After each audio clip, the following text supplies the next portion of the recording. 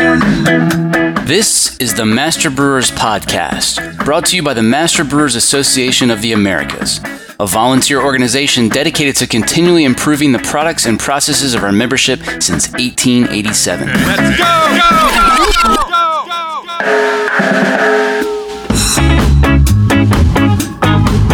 Master Brewers brings you interviews with the industry's best and brightest in brewing science, technology, and operations.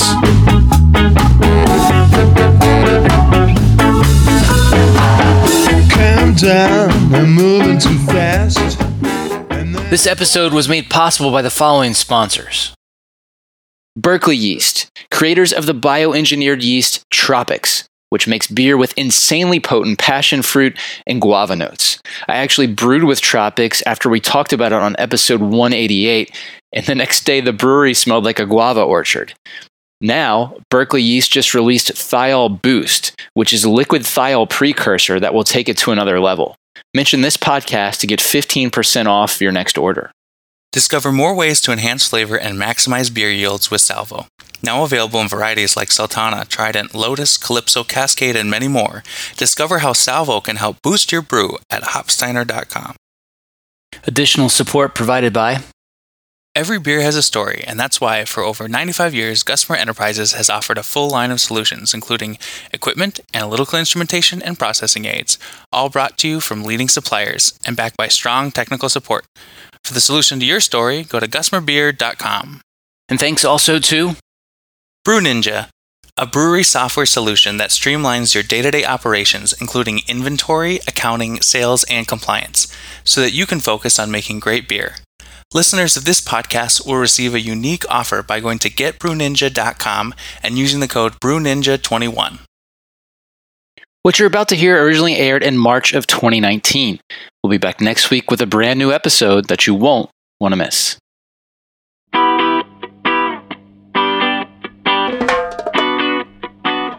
I had a wonderful time.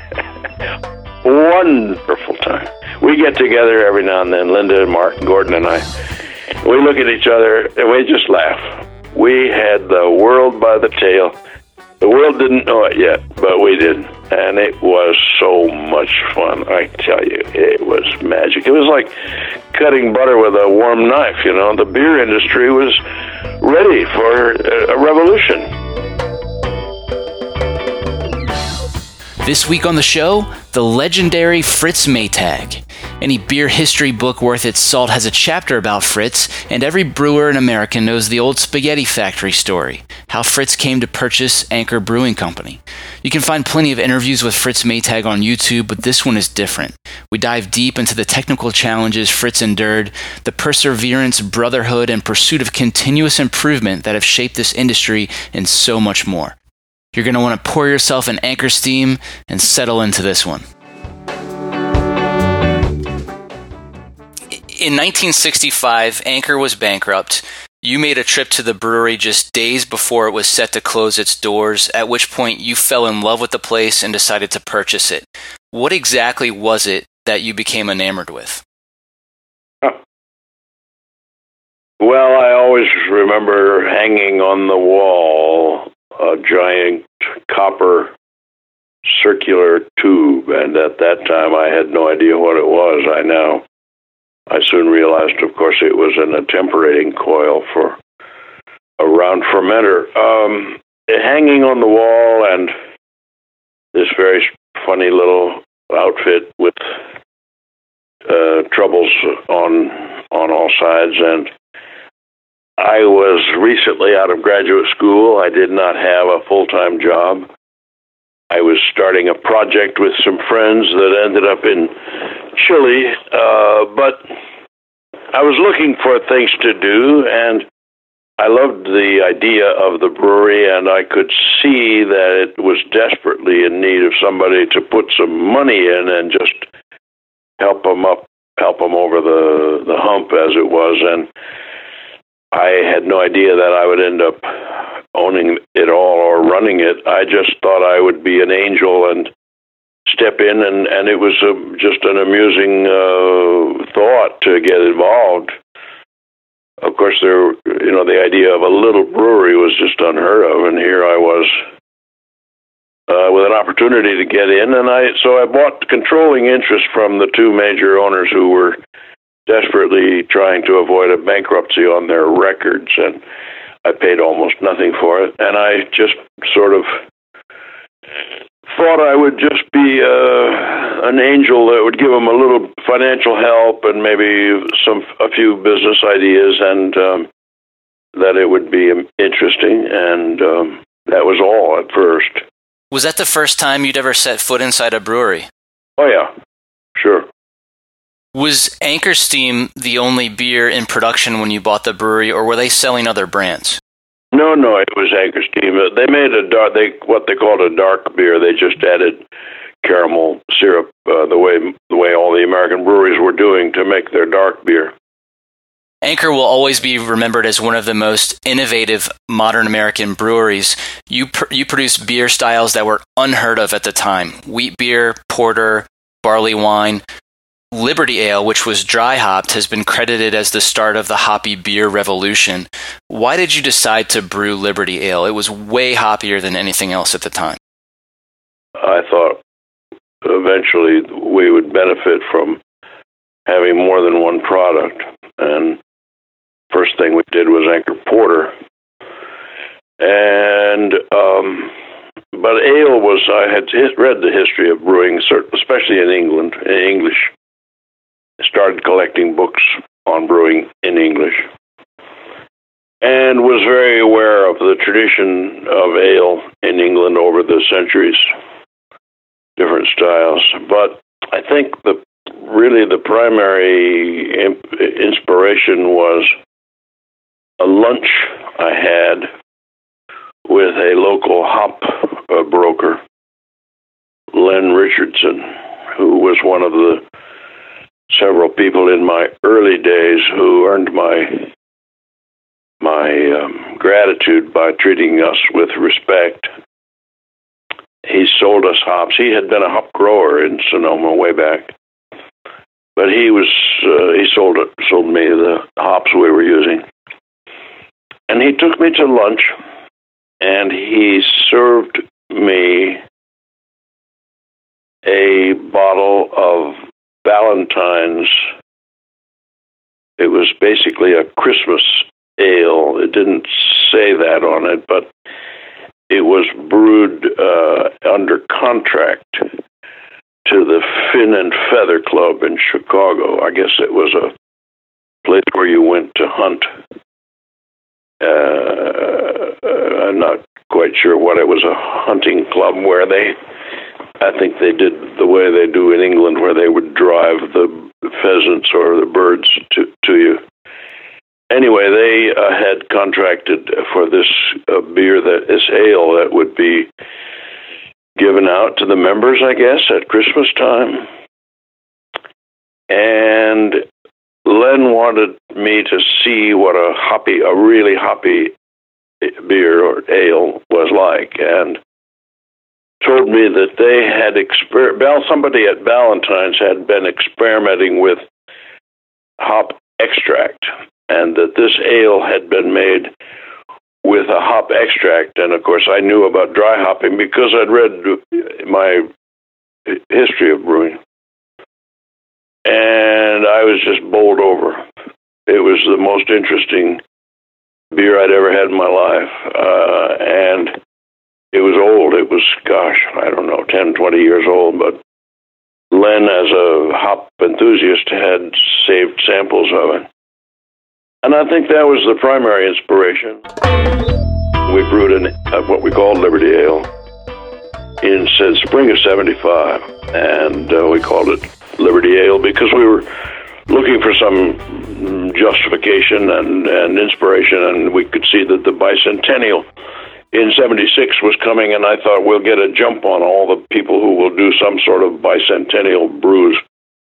And so we brewed it on April 18th, April 8, 1875. Hardly a man is now alive who remembers that famous day and year and the midnight ride of Paul Revere. So we brewed an ale, and I used sugar.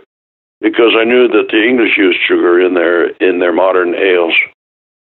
And I was terribly disappointed with the product. We only had a few hundred cases. Mark Carpenter, who was my right hand at that point or one of my right hands in production, when I told him I didn't want to sell it, he said, "Who are you to prevent the world from sampling our experiment?" And of course, economically, I was happy to justify selling it because it was a shame not to waste it. So we bottled it and sold it. But I was very disappointed and kind of almost ashamed of it, really. And that was why we went to England in the fall of '75 to study the brewing. We came home, and the first thing we did was the barley wine. And then that fall, we then did our first Christmas ale, which again was an all malt, highly hopped. We used Cascades, so that was our first real traditional ale. Was the Christmas ale '75. How did you go about formulating recipes for beers like the barley wine and Liberty Ale and Anchor Porter? Did you, with little precedent, and I assume you didn't have a pilot system or anything like that, right? Never believed in pilot. The Lucky Lager Brewery in San Francisco at one point in the early '70s, I think it was, they put in a little pilot brewery, and they went bankrupt right after that. And I always took that as a sign. I said, we sell our experiments. When we're going to brew something, we brew it and we sell it. And I guess the Liberty Ale was the first example of that. I don't think we ever sold anything that was bad, but we certainly sold some things that were somewhat experimental. I had read about brewing. I knew my brewing. I wore out Volume 1 of De Klerk. I had to buy another copy. I knew my English brewing history. I had quite a good collection of books on brewing, and so I was very familiar with the different ideas about what the different types of beers had been, and so we just we just used common sense. We made Anchor Porter. I got out my pencil and penciled out how much caramel malt and how much black malt. And I remember the very first brew we ever made of Anchor Porter. I always talk about this. I was up in the mash tun, and I cut open the sack, and I started dropping the black malt down into the little 2-roll mill we had, and the smell came up, and I thought, oh my God, they sent me coffee instead of black malt. We'd never brewed with black malt. So it was instinct and intuition and basic knowledge of brewing history. Today's brewers have what at times feels like unlimited resources when it comes to raw materials, but I can imagine sourcing even the most basic ingredients must have been a significant challenge for a tiny brewery in the 60s. So I want to talk about that. First, let's hear about malt. You just mentioned a few different types of malt that you were able to use, but I'd like to know, how had the brewery been buying malt when you took over in 1965, and how did malt procurement evolve over the years? Yeah, well, we bought all of our malt, it was pale malt, from the local maltster, Bauer Schweitzer, which was just across town. Mind you, there were some significant breweries running in that time. In the city, we had Hams and Lucky Lager and Burgermeister. In San Jose, we had Falstaff, and up in Santa Rosa, one of the very last family local brewers, the Grace Brothers. And Bauer Schweitzer was a very small, family-owned, privately owned maltster that was willing to help us. We drove across town in our truck with 2 little malt bins that I had built that they would fill, and then we would wheel them up the elevator and open the little opening at the bottom, and the malt would flow into the mill. And so that was pretty good, and the malt was, I think, quite good, I would say. By then I had met a lot of people, of course, in the industry, and knew about suppliers. I think, oh dear, I'm fishing for the name of the company in Wisconsin that was really the only specialty malt. Breese, maybe? What is it? Breese? Oh, you know, yeah, and it might have been Shire. Was it Shire before then? No, Breese, I think you're right. Yeah, this nice man. And we had toured there and seen how they roasted the malt and stuff, and I'm pretty sure that's where we got the black malt and the caramel malt, both of which were pretty rare in the brewing industry. They were making malt like that for candy and cookies and bakeries and stuff. I remember once we had a brewer from Coors who came and she saw the black malt in the brew house. Oh, she said, black patent malt. I've heard about it, but I've never seen it before. That was, those malts were just not used in American brewing in those days. Caramel coloring was the tool of choice. Well, I wanted to ask you that because I was curious, what sort of options you had. I wondered if maybe you could only get a few different types of malt, but it sounds like you were able to get a pretty decent selection. Yeah, we had some pretty good resources. Mind you, they were somewhat limited by modern standards. Of course, it was terribly limited, but it was all we needed, I would say. And likewise, hops. I formed some friendships pretty early on with some hop growers. Henry von Eichel, who was a major grower, and John Siegel. Henry von Eichel came out, visited the brewery, and could see what we were trying to do. And at one point, I don't remember the year, but he said, "Fritz, if I were you, I would forward contract your malt for the next year or so, and talk to your grower." We just had one grower. I'm sorry, hops. Forward contract your hops. We just had one grower up in Yakima, and he was making Northern Brewer for us. And I talked with him, and he agreed to forward contract. That contract, which he later was horrified to discover he had made, saved me $50,000 in a period of about a year or so, which was at our brewing level. It tells you, how hops do. Every now and then the price of hops used to just skyrocket, and that's what happened. At one point, I sent him $10,000 just as a thank you, and he still wasn't mollified. We didn't do business with him after that. Wow. But John Siegel was the main source of hop knowledge for me. He was on the committee that was doing research at the University of Oregon, and they would make test brews. And it was John who recommended that we try Cascade. He said, "Fritz, there's a new hop. There's very little of it, but I've been growing it for them as a part of our experimental program, and I could get you some. And I think you should try it because I think it has a nice ale quality." And that was when we were the first to use Cascade commercially. I'm pretty sure that was in the 75 Christmas ale. Might have been in the first Liberty Ale, but I'm not sure about that.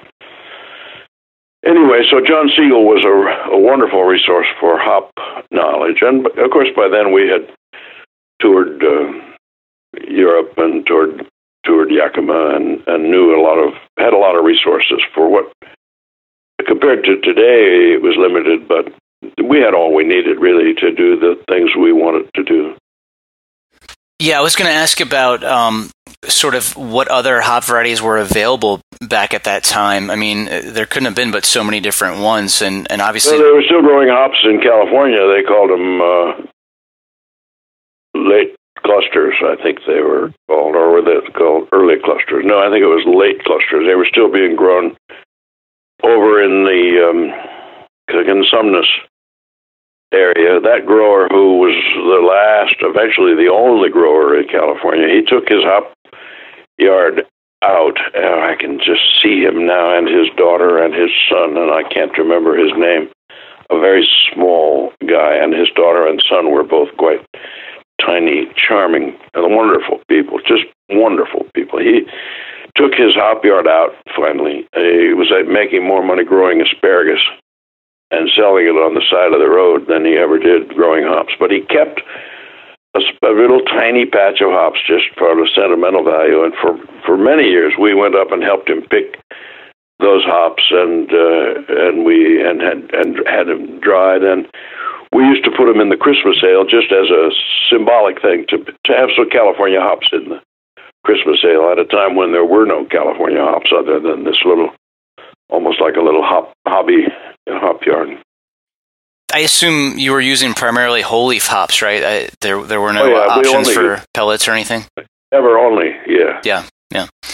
And that was fairly, that was the norm in those days. Hop extract was just coming on. There was lots of experimenting going on, and the carbon. I remember being terribly impressed. I think Henry von Eichel told me about the experimenting they were doing with carbon dioxide as a solvent for hop extract, which appealed to me because we wanted everything in our beer to be absolutely pure and natural and all that.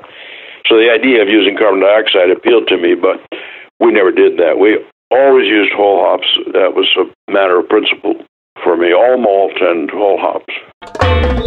Going back to the malt, did you have any influence on the malting process, or was that all driven by the larger breweries? I don't remember having any influence. We did have, when we closed, to move to the new brewery in the summer of '79.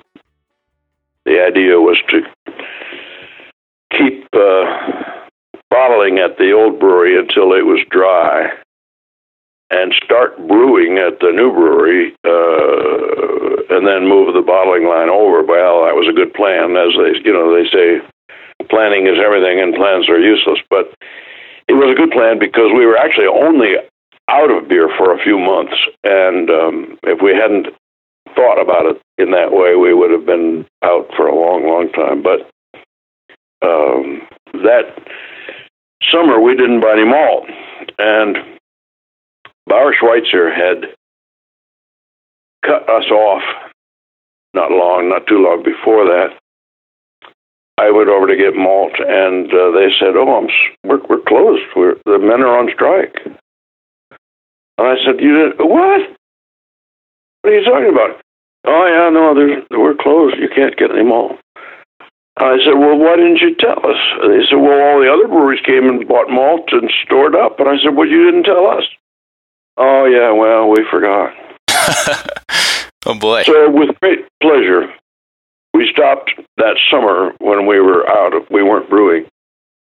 We stopped buying malt from Bauer Schweitzer, and we started up with Great Western, who had come to me and said that they wanted my business. They actually took me out to dinner and said they would love to have our business. And in those days, when any supplier treated us with respect, it made a tremendous impression on me. Because, of course, we were just a joke in many ways. And here they were treating me like a real brewer. And I couldn't wait to start up again without calling Bauer Schweitzer. I just started brewing with, we started brewing with malt from Coors. That's a whole other story. But Bauer Schweitzer called finally. How's everything? Oh, good. And how's business? Oh, good. I said, I noticed you're not buying any malt from us. Yeah, no, we're not. Thank you very much. It gave me great pleasure. You should just tell them that you forgot. Yeah, right. Yeah. Sorry, I forgot to buy malt from you. But the Coors story is a good one. Now, that was actually the summer of '79 was when they...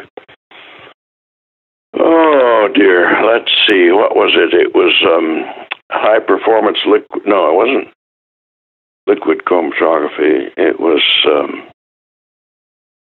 another technology which I'll think of. And they could suddenly detect nitrosamines in parts per billion rather than parts per million. Some American brewers had been in Germany at a convention, and some Germans had said, we've been measuring beer, and we're up over 200 parts per billion nitrosamine. And it's of some concern. Nitrosamine was considered to be a carcinogen. And, of course, it was very high in bacon. It came out later that it was in whiskey, of course, because of the Scotch whiskey, because of the drying the malt with peat in the fires, and the fumes of the fire was what caused the nitrosamines and direct heating from flame through the malt during the drying. But the Americans, this is one of the parts of the story that I like. I ask people, what do you suppose the American brewers did when the Germans told them that? And the answer is that they went to the telephone. They called home because they knew that as Americans, with the integrity in our system, in our business systems, they were under a tremendous obligation immediately to report this and to not keep it secret and to have it be known in the companies and, of course, even in the public. Yeah. The Germans pretended that they didn't have any nitrosamine. For a long time, they tried to keep it secret, and they obfuscated and lied, basically, about the levels. But meanwhile, we, of course, had there were two other brewers that by the New Albion and Sierra Nevada were brewing, and we were all making all malt beers. And there's no question that we would have had the highest nitrosamines of any beers in America. And I jumped on it and found out that there was one maltster who had no nitrosamines in the Dakotas, Red Bluff or something. I take it they already had an indirect fire kiln, I suppose. Yeah, exactly. Yeah. And their malt was all sold out, and of course the people who were getting it were going to be having less nitrosamine. But my friend Otto Seidenberg, who's in the malt business, a very close friend of John Siegel, my hop guy, and I called Otto and asked him and begged him to see if he could intervene for me with the maltsters in the Dakotas, Red Bluff or something. Anyway, he said, "But I got him." He said, "No, there's no way. But I've got an idea, Fritz." He said, "Coors has their own malting, and they do indirectly fired malt, and I think I could get them to sell you malt." So Otto arranged with Coors to send us malt. We had a rail line at the brewery, and they sent rail cars. Wow. They had to send it through the cleaning system a second time because normally they cleaned it again just at the brew house. But for us, they had to send it through again, and so they charged us a premium. And I called New Albion and Sierra Nevada, and they came and got their malt from us. And so the only micro brewers in America, instead of having the highest nitrosamine of any beers in America, we had 0. Wow, that's great. That's a good story. I tell you, I just used to love to imagine some guy in Anheuser-Busch saying, "Oh, let's test this stuff." Yeah. And getting 0 nitrosamine. That was wonderful. But then we bought from Great Western after that. Well, let's hear about where you got your yeast from in the early days. Well, we used to get it from the other breweries. It didn't take me long doing research, doing my reading and thinking, and with some advice from some people. There was a wonderful man named John Bolger who had worked for Wallerstein as a traveling sales engineering representative around the West, and he was retired. But when I bought into the brewery, he called me and he introduced himself and said, "You guys, you've got problems there. I guess you've learned that by now." And I said, "Boy, have I." He said, "I used to travel the West with my microscope in the trunk of the car and give advice to brewmasters, and I can give you some very practical, very simple advice that will help you a lot." And that was the first really professional guidance that I got. So by then I knew a great deal about what was happening and why our beer, we only brewed once a month, and we tried to keep the yeast in a milk can in the refrigerator, and it would overflow, and it was full of bacteria. And I had learned a lot by then about bacteriology and brewing bacteria. And it was clear to me that we had to use fresh yeast. So I would go around to the breweries And we only brewed once a month, so I would alternate. I'd go to Lucky Lager this month, and then to Bergie the next month, and then to Falstaff the next month, and then to Hams the next month, and then up to Grace Brothers in Santa Rosa. And so I only troubled any one brewer maybe twice in a whole year.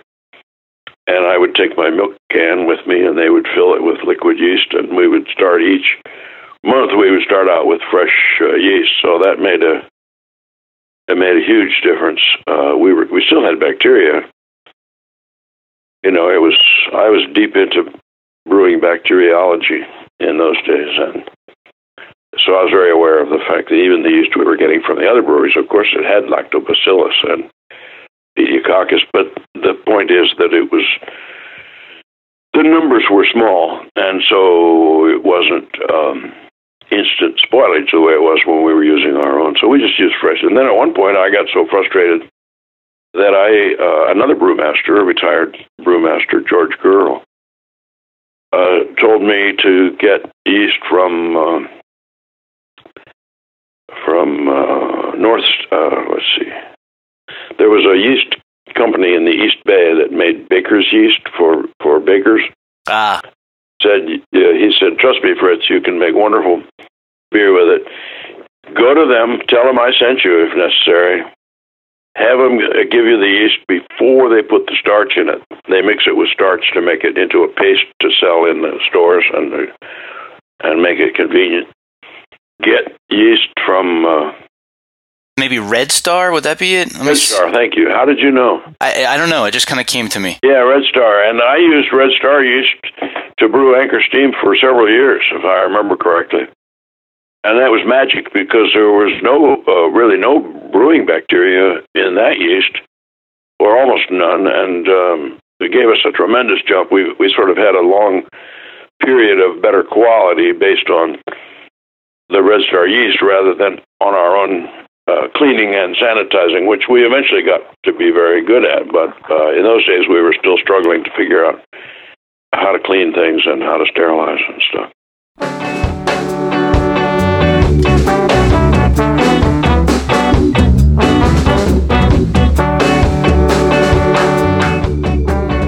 Coming up. I would not give up. I just ignored all the problems, and when the rain came through the roof down onto the table in the tap room, I just ignored it and pretended that everything was okay. I'm John Bryce, and you're listening to the Master Brewers Podcast from the Master Brewers Association of the Americas.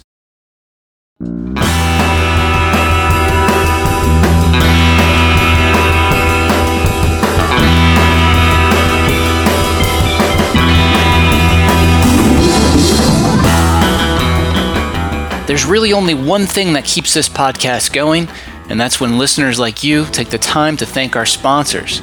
The next time you talk to a rep from one of these companies, be sure to thank them for their generous support. Sponsored by CanCraft and BSG. Need cans? CanCraft has you covered. Get blank, sleeved, and printed aluminum beverage. Low minimums plus full service support from design through delivery. No matter the size of your business, CanCraft's design and aluminum specialists are here to guide you every step of the way. Visit bsgcraftbrewing.com/CanCraft for your complete packaging solution. Get to know Proximity Malt. We malt superior, European-style, low-protein varieties grown close to home in Delaware and Colorado. Domestically grown, precisely malted to style. With our team of seasoned experts and 2 brand new malt houses, try what's really new in malt. Check us out at www.proximitymalt.com. Positively impact your process, product, and profitability with actionable insights from BrewIQ, the industry-leading real-time fermentation monitoring solution. Visit www.precisionfermentation.com/MBAA to start saving time and money today. I really hope you listen to what I'm about to say because I'm spending my own money to say it. Most listeners think this podcast is my full-time job, but I actually spend most of my waking hours improving the Lupulin Exchange, which I launched in 2014. I hope that, like this show, the Exchange has been helpful to you. Would you do me a favor? Buy your next box of hops on the Lupulin Exchange and let me know how I can make the experience even better. I answer every support ticket personally, and I'd love to hear from you.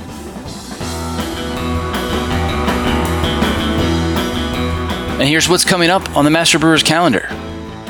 District St. Paul, Minneapolis meets at Black Stack Brewing February 23rd. The Master Brewers Brewery Packaging Technology course starts February 24th.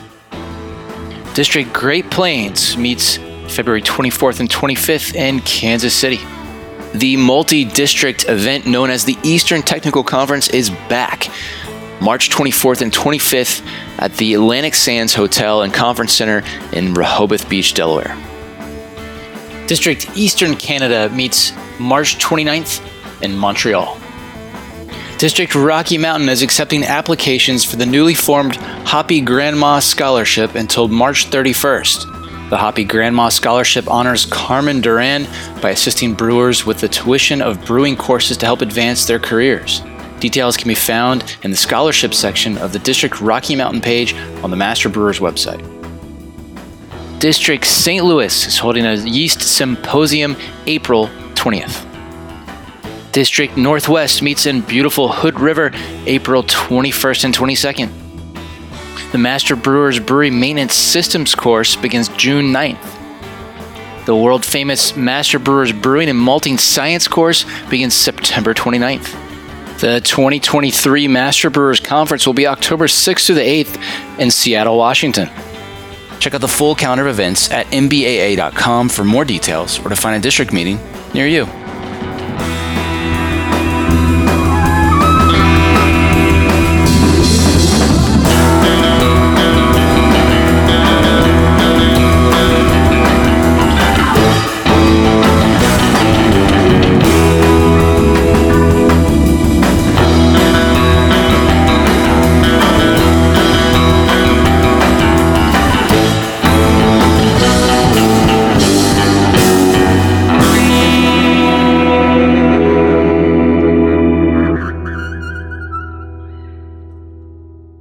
Now back to the show.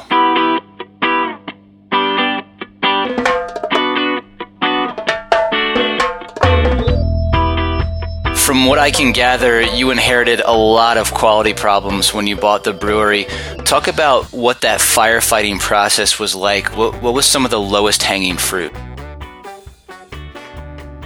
Well, I had the last medieval brewery in the world. We had no refrigeration. We had the typical cool San Francisco weather, but no refrigeration. We had no cleaning knowledge, really, no knowledge of sanitation. We had a boiler to heat the mash, but the level control was broken, and so whenever we were brewing, I would have to run up and down the stairs every few minutes to make sure the boiler wasn't going to explode from running out of water, and had to manually keep the level adjusted. We had a cool ship, which was open to the atmosphere. One morning I went in and there were pigeons in there above the cool ship. It was galvanized, nothing wrong with that, but there was no way to clean it. And we had one pump, a little centrifugal pump at the base of the hop jack. Under the kettle, we had a galvanized circular tank with a grid. We would spread fresh hops out on this grid, and then as we emptied during the strike at the kettle, the wort would run through the hops and through this little grid. And then we pumped it with this little centrifugal pump up to the hop jack. And at the end of that, we would run hot water through the pump and through the pipe.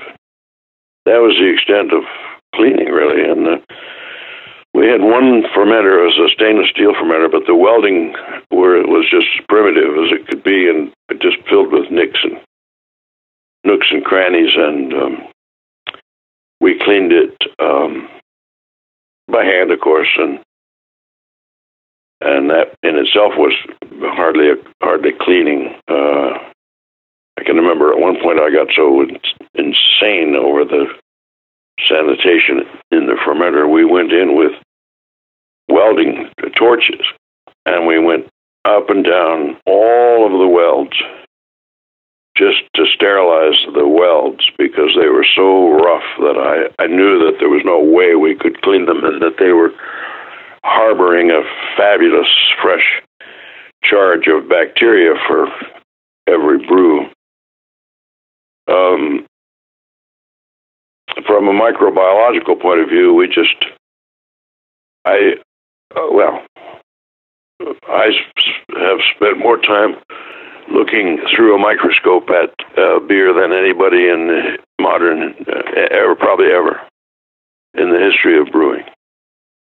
I had to learn from scratch, and I was just horrified and terrified and panicked. And I had a local medical lab teach me how to do a gram stain. I learned bacteriology. I learned it all, from books and just by hand and the school of hard knocks, I guess you'd say. And I learned to do a gram stain and to figure out what we had and what it was and why. And I saw it in Pasteur's book, of course, in the illustrations.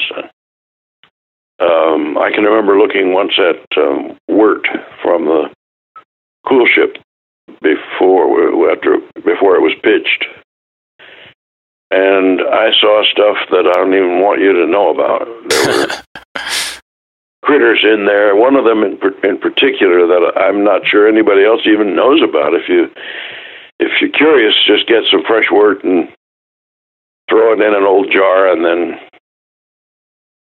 toss it out, and then do it again, and pretty soon you'll have Obesum bacterium proteus. You know what sensen was? The little spicy thing you used to put in your mouth like mints? Yeah. They were shaped like little pillows. And Obesum bacterium proteus is like big pillow bacteria. They were sort of square but puffy. And they give a flavor, an aroma of, not cabbage, Brussels sprouts or something. Anyway, I can remember that smell. Our wort would be fermenting with all kinds of crazy things before it even got to the fermenter. So anyway, I learned bacteriology. We ended up, if you bear with me, we had certainly the most modern small brewery in the world. And by certain standards, I would argue the most modern brewery of any size in the world, even though it was tiny. But microbiology was a big part of that. And we had, we were flash pasteurizing and doing millipore anaerobic analysis of our beers. When it was a very, very, very, very rare thing to be doing, it was just standard practice. The only other brewery that I know of that was doing anything even like what we were doing was Coors, where they were sterile filtering and aseptically packaging. And we were flash pasteurizing. We started out trying to do sterile filtering with a tight primary filter and then a millipore, but we found that you had to filter the beer so tightly, and the millipore was a tricky technology, and at that point I was dubious about filtering beer so tightly, and so we switched over to flash pasteurizing. But anyway, the only other brewery that I know of in the world that was doing anything like what we were doing was Coors, and I remember visiting there once, and I saw on a shelf in the lab, I saw a dozen or two little Erlenmeyer flasks with amber liquid in them and cotton in the mouths of the flasks. And I knew instantly what it was. We'd been doing that for years. I'd gotten that idea, I think, from de Klerk, but I'm not sure. And I've often thought of it as just a perfect example of of quality control at its best, in the sense that it's absolutely, when you take a sample of your wort as it's going into the fermenter, and you're hoping that it's sterile, right? If you've cooled it down, then you've had to sterilize your cooling apparatus and all the pipes and all the valves and all the rest. And so to actually get sterile wort into the fermenter is a challenge, right? And what I had read you do, which I just always did, I would guess they still do it. You take a little sample of the wort into a sterile flask and put some cotton in the mouth and set it on the shelf. And you don't need to do anything more. You don't need fancy equipment. You just look at it. And if it's up on the shelf and there's today's brew and yesterday's brew and the day before yesterday's, if after 4 or 5 days the wort is still clear, your wort was sterile, or certainly sterile for beer, beer sterile. And I saw those little flasks at Coors, and I thought, yes, Brotherhood of Brewing. They know this simple test, and they're trying to get sterile wort into the fermenter, just like we are. That's right. It was nice. Fritz, in preparation for this interview, I asked you to take a look back at past issues of the Master Brewers Technical Quarterly. Fortunately, the digital archive available at mbaa.com goes back to just before you bought Anchor. I'd like listeners to hear about some of the articles that had the biggest impact on what you were doing at Anchor. We were subscribers before I came in. There were maybe it was some old copies that people had loaned us. I don't remember, but I quickly arranged to subscribe to the Technical Quarterly. And I read it with interest. I confess in those days, my attitude was that the American brewing industry, or the worldwide brewing industry, had been overly industrialized and overly mechanized and overly manipulated. And I wanted to brew the most traditional beer in the world, and hops and malt and water, and nothing else, and no tricks, no adjuncts, no additives, no anything. And so much of what I read in the Master Brewers Technical Quarterly was actually amused me. I used to think they're on the wrong track, and we will show them. On the other hand, I also realized that, and recognized in some of the articles, some very helpful things. With the one when I reviewed them recently that I spotted immediately was an article in the mid-'60s on iodophores. And when we started aseptically bottling our beer, iodophore was a big part of our bottle and crown sterilization. And it was magic. And I got my first knowledge about that from the Technical Quarterly. There was an article about Whirlpool hot wort receivers, and I just loved that. And that was just, when I read that, it was just when I was putting in the first really modern thing, which was to go. We kept our cool ship, but we didn't use it for cooling. We just used it as a holding tank. And as soon as it was filled with the hot wort from the kettle, boom, we would go down by gravity down below to the wort cooler. That was the very first piece of modern brewing equipment that I put in, because I realized we were just hopelessly contaminated with bacteria, and I had to do anything and everything I could to at least get a clean start. And so we put in a wort cooler, and interesting, I talked with APV because I knew from my reading, maybe from the Master Brewers Quarterly, I'm not sure. I knew that APV had been a pioneer at plate heat exchangers, and I called them, and they couldn't be bothered to come and see me. So I went, by then, in those days, almost all of our our tanks, knowledge and valves and pipes and all that stuff, we were dependent on the dairy industry for the quality that we needed. Again, the only brewery I knew that had a similar attitude was Coors. we went to Coors and having agonized over valves and how to sterilize valves. So we went to Coors, and they had a fabulous valve. And immediately I realized that it was super easy to sterilize. I said, "Oh, where do you get these?" He said, "We designed and built that ourselves."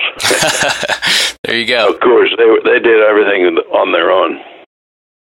Anyway, so hey, by the way, that Whirlpool article I sent you, did you take a look at that? Was that the one you were looking for? There's no question that was the one. Great. That was really fun. That was really fun for me. Basically, he said everybody has theories about how the ratio of the depth and the diameter and the height and the this and the that. But if anybody who's reading this is worried, just build one because they all work. I built one just like that. Boom! I had one of the first.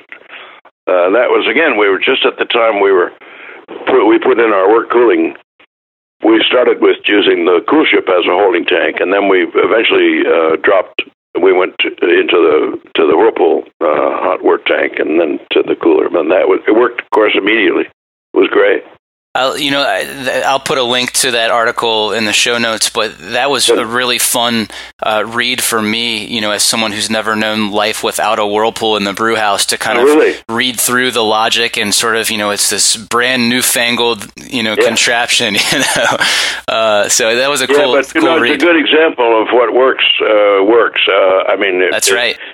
My favorite example is the aerodynamic treatment of semi-tractors that 20 years ago or whenever that was, at first you saw a tractor with an aerodynamic top on it, and you thought, oh, for heaven's sakes, well, that makes sense maybe. And then a month later you'd see 1 out of 5 tractors had it, and a year later every tractor had it. And there was no government program, no propaganda to please save oil by putting it paid. It worked. And everybody put one on. And the Whirlpool hot work tank just spread like wildfire through the brewing industry. Yeah. Because it worked. That's right. So we know that TQ was a great resource for you in the early days. Talk about your experience with Master Brewers membership. And I did apply at one point to join. And they said they were very sorry, but I couldn't become a member because I didn't have the educational requirements. At that point, I had the most modern brewery in the world, maybe. It depends on your point of view. We had all stainless steel, all sanitary valves and fittings, all cleaned in place, centrifuge, flash pasteurizing, aseptically bottling. And there was nothing like it, John. I mean, really. So they said I could become an associate member. I said, thanks, but no thanks. Years later, to my great delight, they honored me with some kind of an award. I forget what it was, the Brewer of the Year or something like that at a very nice convocation down somewhere in Southern California.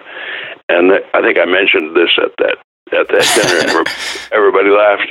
But it has changed totally from what I saw in those days. Obviously, as the small brewers began to proliferate, there were no end of people in brewing and knowledgeable about brewing, highly skilled. Some of them had gone to school, sure, but many were hands-on like I was, and very qualified, and certainly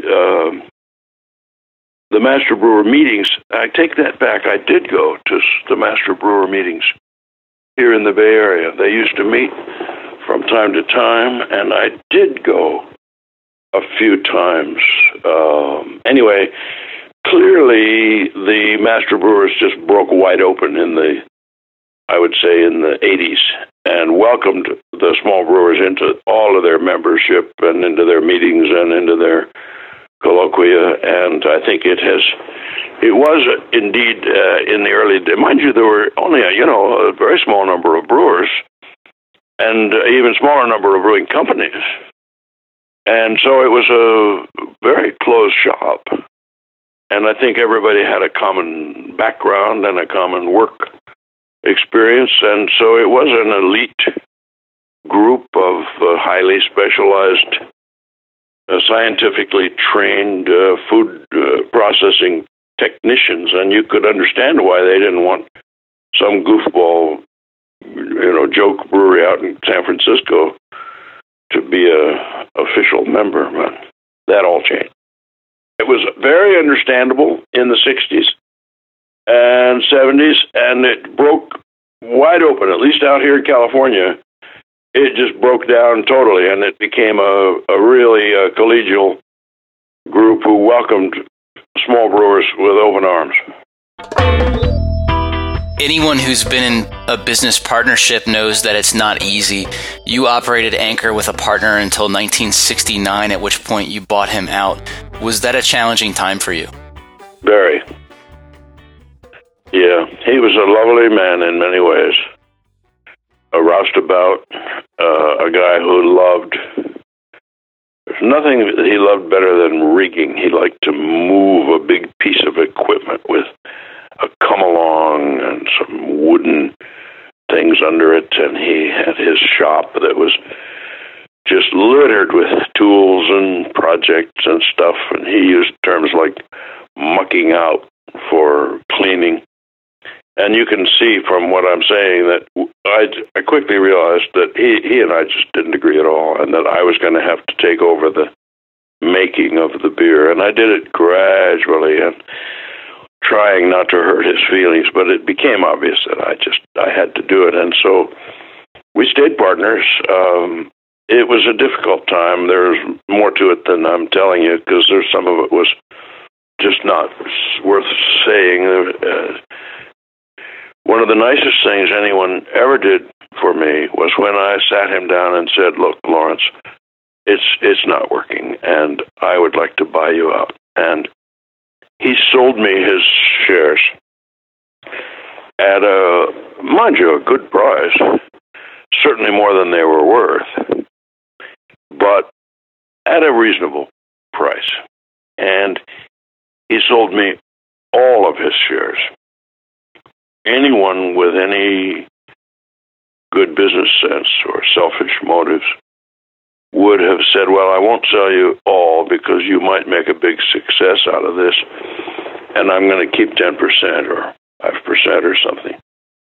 But he was a man of heart, a big man in his heart, and we saw eye to eye in our deep fundamental values of common sense and integrity and decent respect. It's hard to explain, but he wasn't manipulative, he wasn't cynical, he wasn't tricky, he was generous, and he was, I think, had come to realize it wasn't going to work, and that the best thing to do would be to make a clean break, and he sold me all of his shares, which gave me the freedom to be in charge myself and never have to report to anyone.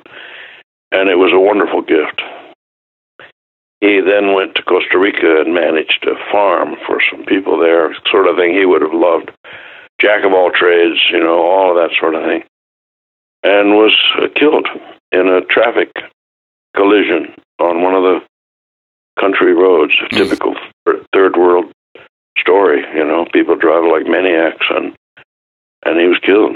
That's terrible. Yeah, it's terrible. I see his daughter from time to time, and I always tell her how grateful I was to her father. He and I had a wonderful friendship in many ways, but we disagreed totally about cleaning. Yeah. It's not easy to be in a partnership. Oh, not at all. Fritz, it took you something like 10 years to become profitable at Anchor. Did you ever consider giving up?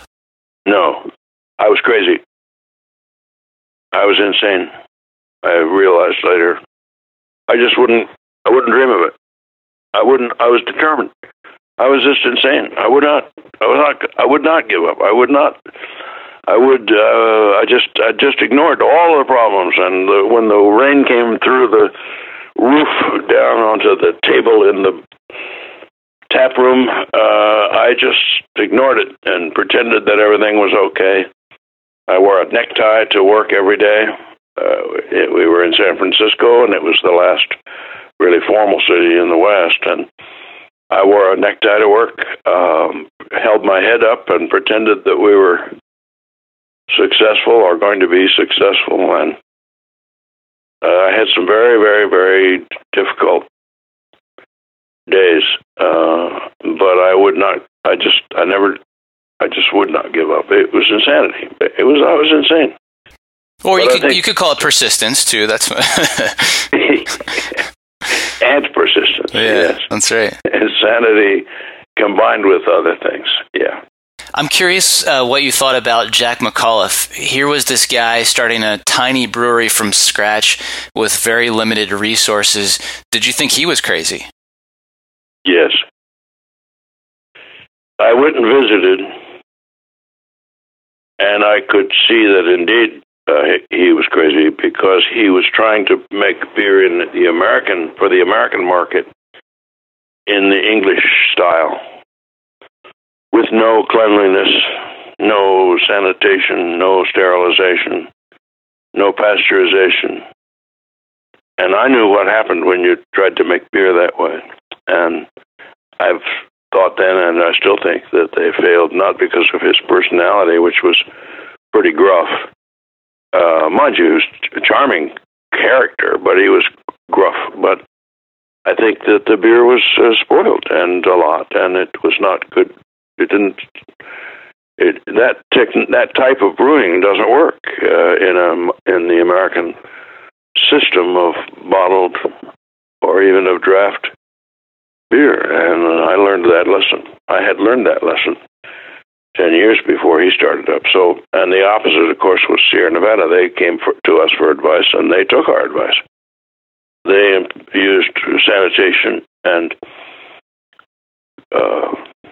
high-quality cleaning and careful microbiological control from the very beginning, and that's how I see it, anyway.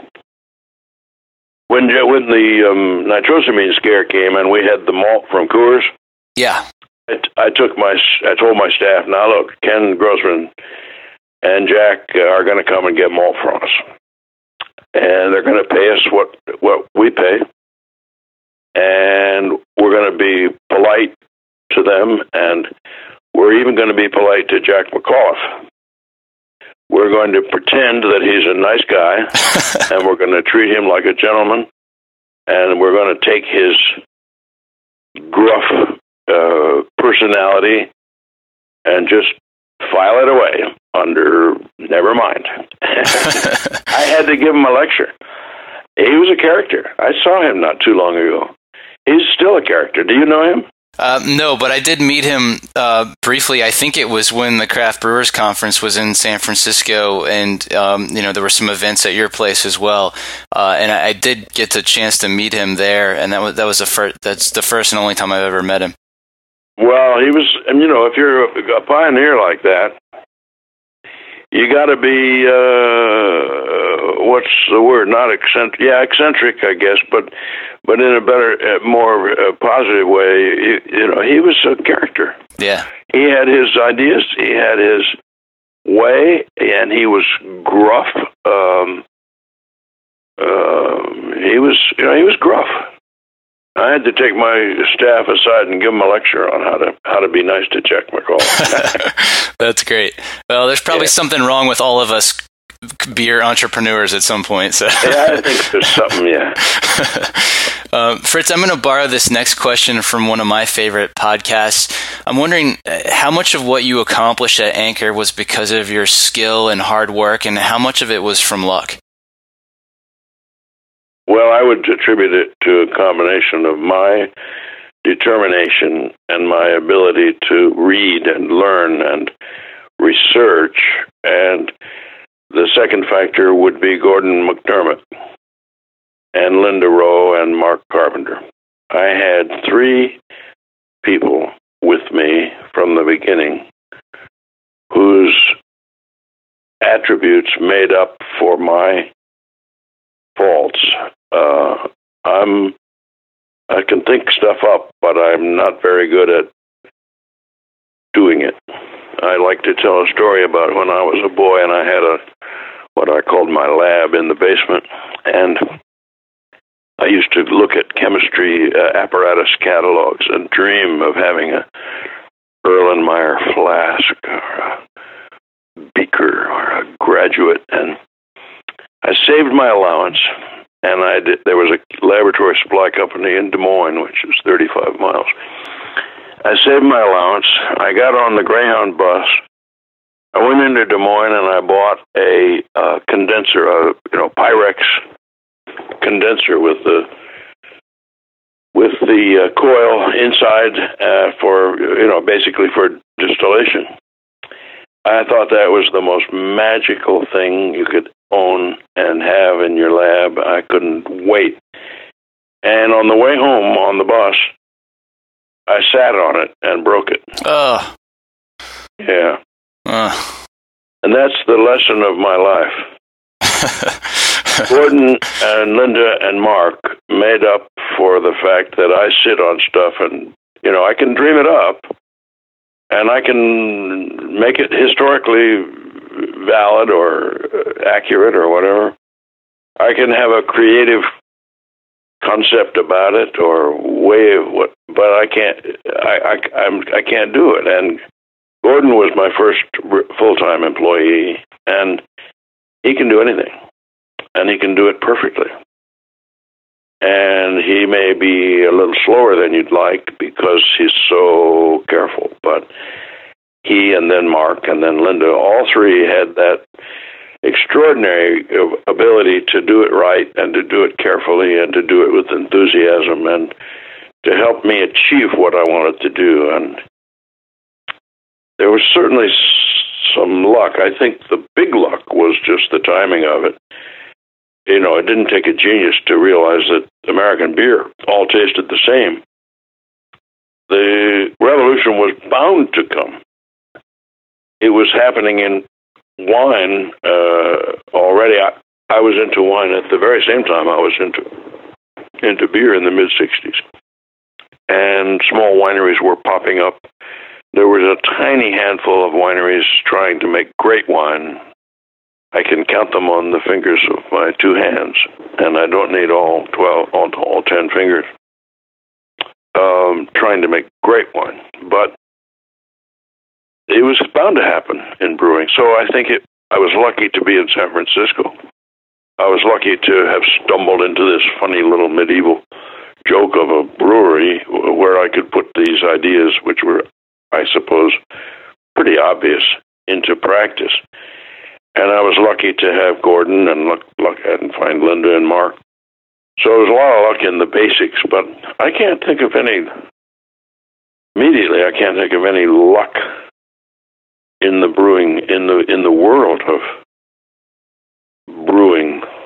There was a lot of bad luck.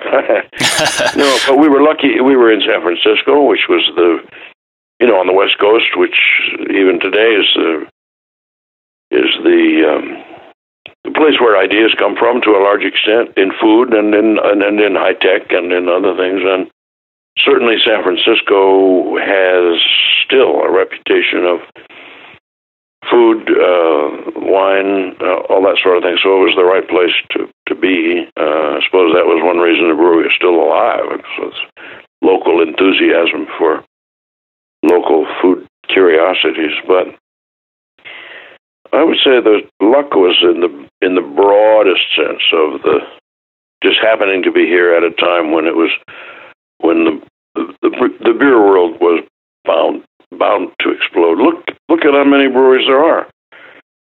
I mean, it had to happen. Don't you think? Yeah, definitely.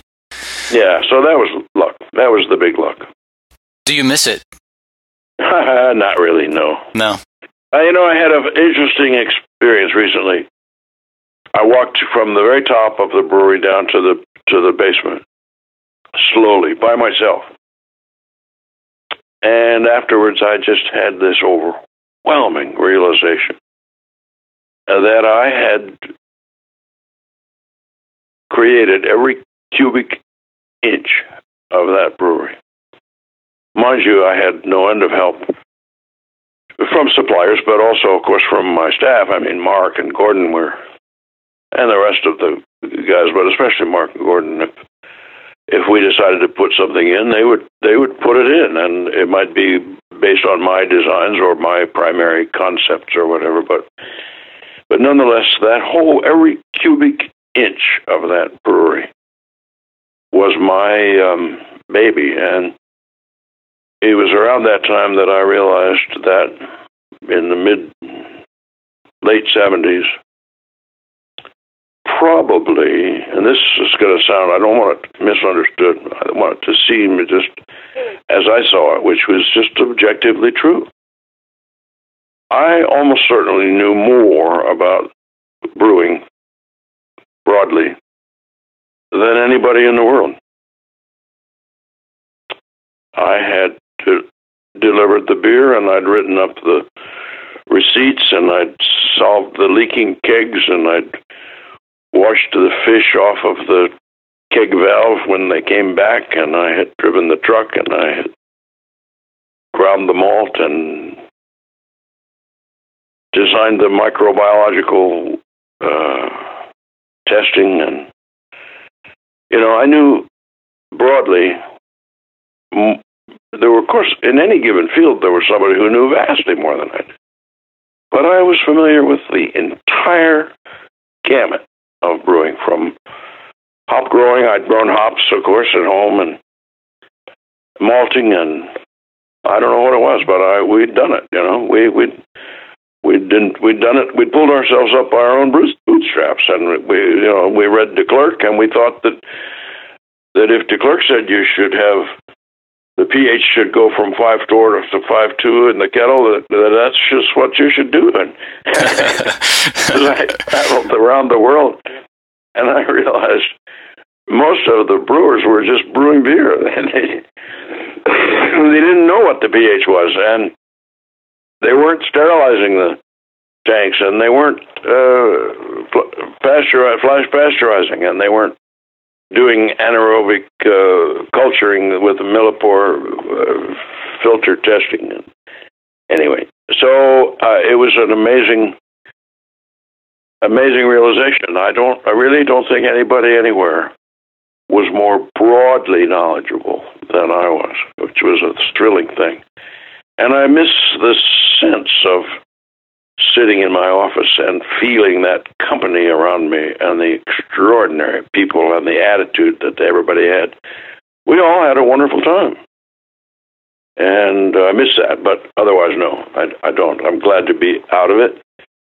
I was ready to be out of it long before I sold it. I started practicing. Before I sold it, my wife and I would go out to dinner, and we'd have a bottle of Anchor Steam on the table. And she knew, and nobody else really knew, that I was thinking about selling. And I would point to the label, and I would say, "Now look what they've done to the label." The new owners. That's right. I was psychologically preparing myself to divorce myself. Because I did the labels, That's great. I chose the bottle. I chose the color of the crown. I chose the six-pack. Anyway. So we had to get out, and I got out. What advice do you have for the next generation of brewers? Oh, I don't know. I always used to say, tell me about the product. If you want to have a great product, you have to put something in the bottle. You have to put something into the brew. And sometimes it's just a concept or an attitude or a special point of view in terms of sourcing your raw materials or buying from people you admire or trust or all those things. But it's the product, that's the only thing I would say. And it's easy to forget about the product once you get going. I knew a guy who used to travel around and do consulting, and he said that one of the advantages he had was that the people in the breweries were so used to their own beer that if a fault developed, what's the like DMS or diacetyl or something like that. Yeah, that's what I'm trying to say, dimethyl sulfide. And he said, as I come in fresh and I can detect troubles that they have grown used to as they have slowly become dominant in their beers. So I would say the product, and you have to put something into the product. You have to put the concept in, and the effort in, and the quality control in, and the follow-up in, and all the rest of it. So I don't have any advice. I would say, have a good time. I had a wonderful time. Wonderful time. We get together every now and then, Linda and Mark and Gordon and I. We look at each other and we just laugh. We had the world by the tail. The world didn't know it yet, but we did. And it was so much fun, I tell you. It was magic. It was like cutting butter with a warm knife, The beer industry was ready for a revolution. That was father of the American beer revolution, Fritz Maytag, here on the Master Brewers Podcast. Check the show notes for links to some of the articles Fritz mentioned. You've got to read The Story of the Whirlpool, written in 1969. It'll blow your mind. Just type Story of the Whirlpool into the industry's best search bar at mbaa.com. It was a thrill for me to be a part of a trade. And from the very beginning, to be treated with respect by many of the brewers and suppliers that we met. It made a huge impression on me when people treated us like real brewers when we were clearly just a joke. But many people did.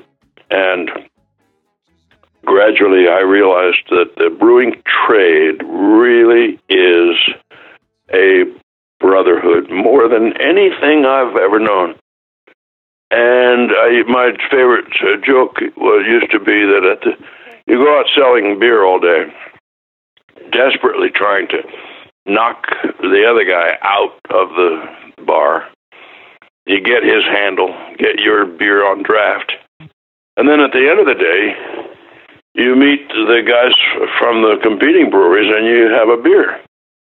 And after a beer or two, it's a brotherhood.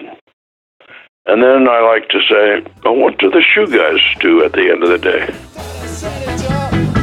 My fist full of courage. Are you enjoying the Master Brewers Podcast? Let me tell you about a simple way you can help us keep making more. Take a minute to thank our sponsors. There's no way we could produce this show without generous support from sponsors like Hopsteiner, Brew Ninja, Proximity Malt, BSG, Gussamer, and Precision Fermentation.